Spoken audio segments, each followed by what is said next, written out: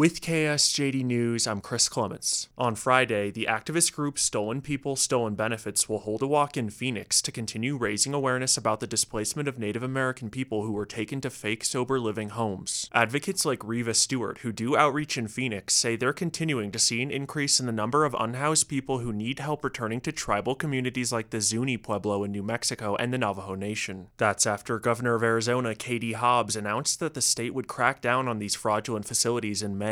Stewart says that an activist in their group who is a White Mountain Apache tribal member recently lost a close friend due to a drug overdose in a Phoenix area group home. And no one's speaking up about it. So she works in the field, so she's just as angry as, she should be, because these facilities just took another life. Almost 1 year after the first news stories on fraudulent Arizona group homes broke, Stewart says many facilities are finding ways to operate and recruit even after having their payments from the state Medicaid agency suspended. The walk on Friday will start at Steele Indian School Park in downtown Phoenix and go from 10 a.m. to 2 p.m.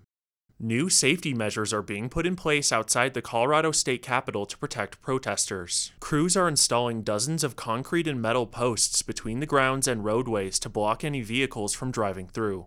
The building's west steps and lawn have become a focal point for demonstrations over a variety of issues, including abortion rights and gun violence. This is KSJD News.